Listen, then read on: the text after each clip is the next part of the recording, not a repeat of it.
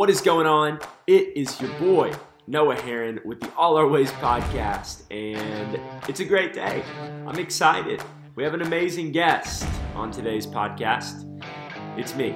I'm the guest, and I'm really pumped because I've got something to share that I'm really passionate about, and I think it could be helpful to you. But before I share today, I want to give a huge shout out to our podcast Season 2 sponsor, our friends over at Feed. If you haven't heard of Feed, I don't know what you're doing. You need to go check them out right now. If you're in any type of next-gen ministry, or if you serve in a next-gen ministry, Feed has got it going on. They're going to help you in so many different ways. Understand your students. They've created practical insights that really give you a deep dive into how your students are thinking, what they're experiencing on a daily basis, family life. Are they reading their Bible? What do they think about your youth group? All these insights and tools are collected with accurate data for you. They've created so many free resources. Go check them out right now. This will help your ministry in so many different ways. You can check them out at Feed, that's feed.bible/all-our-ways. That's feed.bible/all-our-ways. Go check them out. It will change the game for you. Switching lanes really quick, I wrote a book, and it's called Viral Jesus. It's on Amazon.com. That's Amazon.com. And you can just search Viral Jesus by Noah Heron, How One Man Broke the Algorithm Forever. It's a book all about making sure that you have the right goals for your life, which is actually what I want to share with you today. So I want to get really practical with you guys today, really simple, bring it down to earth, just a conversation with you that I've been having in my head, in my thoughts, in my journal time, about this idea of goals. Now, you probably have different goals than I do, and that is great. You shouldn't have the same goals as me. But as followers of Jesus, we all should have some very similar goals. We're going to jump into that in just a second. But first, I want to read to you the end of Matthew chapter 6, verse 21. This is what it says. For where your treasure is, there your heart will be also.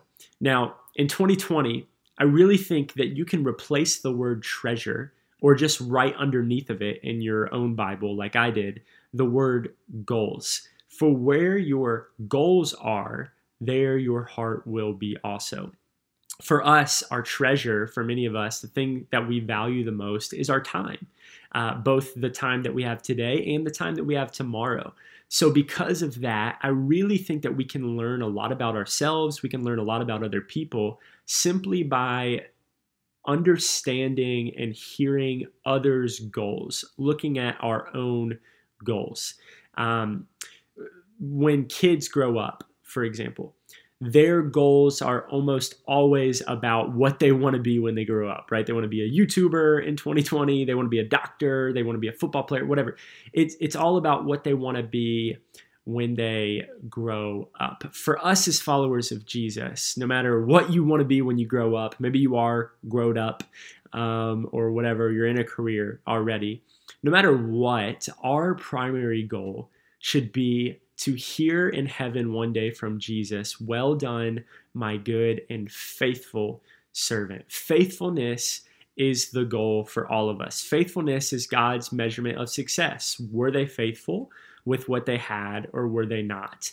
And so I want to talk about this idea of faithfulness, because if it truly is our goal, our actions have to line up with it as well. Before I take any step further, why is it important to talk about goals in the first place? I'm glad you asked that. First of all, you cannot get to the right place if you start with the wrong motives. You can't get to the right place if you start with the wrong goals. So if you're trying to be faithful, but you start with the wrong ways of getting there, you'll never get there. If you try to be faithful, but it's for the wrong reasons, you won't get there either. So this is important. It's also important for us to talk about goals because because worldly goals actually lead to weak Christians. They do. If our goals look exactly like everyone else and their goals, and they don't follow Jesus and we do, we're doing something wrong. Like if all of our goals are to be as successful as we can on this earth, to make as much money as we can on this earth, to have all the things, to post all the things. If those are our goals, we're going to be very weak Christians. There's no power in those goals. There's no power in those things. In the same way, though, kingdom goals lead to faithful Christians, which is our ultimate goal, right? Kingdom goals lead to seeing the miraculous happen in your life, to more fulfillment, to more purpose, to God ultimately getting the glory through your life, which as followers of Jesus, that should be all of our goals. I don't know about you, but when I get to the end of my life, I want my life to be a living testament to a God who did miraculous things. That only happens when we have goals that line up with God's kingdom, when we have goals that truly desire to make an impact bigger than us.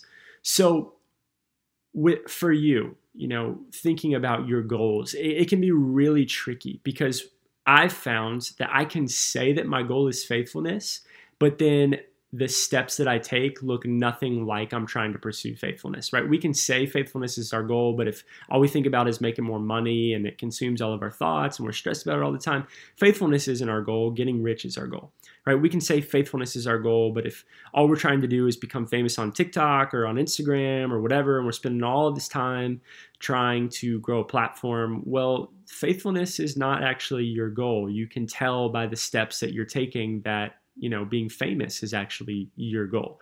So you get the point. We have to be, it's hard, but we have to be honest with ourselves about the goals that we currently have if we want to be able to change the goals that we want for our future. We have to be honest. Through God's word, we know we don't need an audience. We don't need credentials. We don't need a lot of things that the world says that we need to accomplish the goals that God wants and desires for our life. All we need is Jesus. All we need is a trust, a reliance, and an obedience to be faithful in Jesus. Okay, so here are 3 filters that you can use to filter your goals. These are 3 questions that I use all the time to make sure that my goals are kingdom goals and that they're not selfish goals, right? Or weak worldly goals. Question number 1. Will it matter in 100 years? If I accomplish this goal, will it still matter in 100 years? Here's an example. Something that won't matter in 100 years is if I make $1 million in my life. You know why it won't matter? Because I can't take that money with me to heaven. And I'm probably not going to be alive in 100 years. I mean, I'm 25 years old. I don't think people live to be 125. I'm going to try. I'm going to take care of myself. But I don't think I'm going to live that long. So it doesn't matter if I have $1 million sitting in the bank account when I die. It won't matter. Here's something that will matter in 100 years. Me loving my neighbor. How could that still matter in 100 years? If my goal is to love my neighbor to the best of my ability, how does that goal last in 100 years? It lasts because there's a chance that my neighbor could come to know Jesus. And if my neighbor comes to know Jesus, well, I know that they have a daughter who's a baby. And the chances of her coming to know Jesus increase dramatically if her dad knows Jesus. Right? And then all of a sudden you see it goes from generation to generation. And now 100 years from now, there are people who know Jesus all because I loved my neighbor. There are people who are with me in heaven on earth 100 years from now, all because I loved my neighbor. That's a kingdom goal. Okay, question number 2 to ask yourself. Does the goal change things for others, or does it just change things for me? It's a great way to tell if this is a kingdom goal or a worldly goal, right? If you're chasing things that are only going to change things for you, there's a really good chance that that goal is a worldly goal, that it's not going to matter. How do we know this? We know this because God, the kingdom of God, the words of Jesus, all of these things are about other people. It's about serving other people. It's about loving other people. It's about putting other people first. It's about washing feet. So it's a really quick, easy way to check your goals. Is this goal, if I succeed in this goal, is it going to just affect me, or is it going to affect other people? Here's a really bad example, but it just popped into my head. If my goal is to binge watch 3 of these shows on Netflix over the course of the next 2 weeks, I want to binge watch 3 shows in the next 2 weeks. I'm just going to binge, right? That the completion of that goal did nothing for anybody but you. It really didn't do anything for you either, but that's besides the point. That would be a goal that only affects you. But if your goal is to do something like, hey, I want to serve the first Saturday of every month in my community, picking up trash or painting my next door neighbor's fence or whatever it is. That's serving other people. That's being the hands and feet of Jesus. That's about other people. It's changing other people's life, not just your own. It is going to change your own, whether you know it or not, but it's about changing other people. That's a good way to tell that your goals are kingdom goals. Lastly, this is the clincher for me. The last question that I ask myself is, does this goal keep Jesus as my prize? This is a really hard one for me. I love doing things for Jesus. I love trying to be like Jesus's employee of the month, like doing ministry or doing things like this podcast or preaching or whatever. But if my goals are to do things of God, but they replace my time with God, that's actually not a good goal. So if I have all these goals about things I want to accomplish, but I don't have the relationship with Jesus, if he is still not my prize, if my time with him is still not the thing I'm most excited about, then those goals are actually, they can be destructive and they can be bad to my relationship with Jesus. The last one is a convicting one. Does this goal, the completion of this goal, keep Jesus as my prize? Or do I have to forfeit Jesus as my prize to do things for him? I don't think Jesus wants you to give up your relationship with him to be his employee. It's not his desire. It's not his goal for you. So we have to make sure our goals aren't getting in the way of that relationship. Now, I want to end with this encouragement. And when I read the scripture, it might not sound as an encouragement to you at first, but I want you to bear with me, because maybe you're listening to this and you're getting a little discouraged. You're like, the goals I'm pursuing, they're not about other people, or, they might not matter in 100 years, or I don't know if I'm keeping Jesus as my prize. Maybe you're a little discouraged. I want to say to you, relax. Happens to all of us. We're all trying to do this together. We're all trying to keep the goal of being faithful at the center, but there are going to be moments where we fail. And when you do fail, when you do feel down about your goals, when you do feel down about the things that you're chasing, I want to encourage you to check out James chapter 4, starting with verse 1 through verse 3. I'm going to read it to you now. This is what it says. What causes fights and quarrels among you?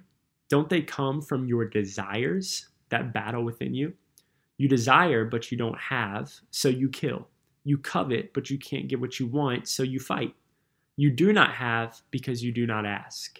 When you ask, you do not receive because you ask with the wrong motives. Okay, how is this an encouraging verse? It's actually a really encouraging verse. This is why. It says in this scripture that there are only 2 reasons that we do not have what we want. 2 reasons. Number 1 is that our desires are out of sync with God's. That's number 1. Our desires are out of sync with the kingdom of God. In other words, we do not have kingdom goals. And number 2, the only other reason that you don't have what you want is because you haven't asked for it. Why is this an encouraging verse? This is encouraging because God can do the miraculous in your life if you simply align your goals or your motives with his, and then you ask for what you want. That's it. that is an encouragement to me because it takes the pressure off of me having to be great. It takes the pressure off of me having to accomplish things and achieve things and do things and be spectacular. Guess what? You don't have to be spectacular when you serve a spectacular God. You just have to make sure that you're pursuing the right goals and that you're asking God to do the rest. Check your goals, then start asking God to do the rest. The rest is easy. You just sit back, you watch him work. Hope this has been encouraging to you. And if it has, help me out, give it a share, let someone know, send it to someone, and we'll see.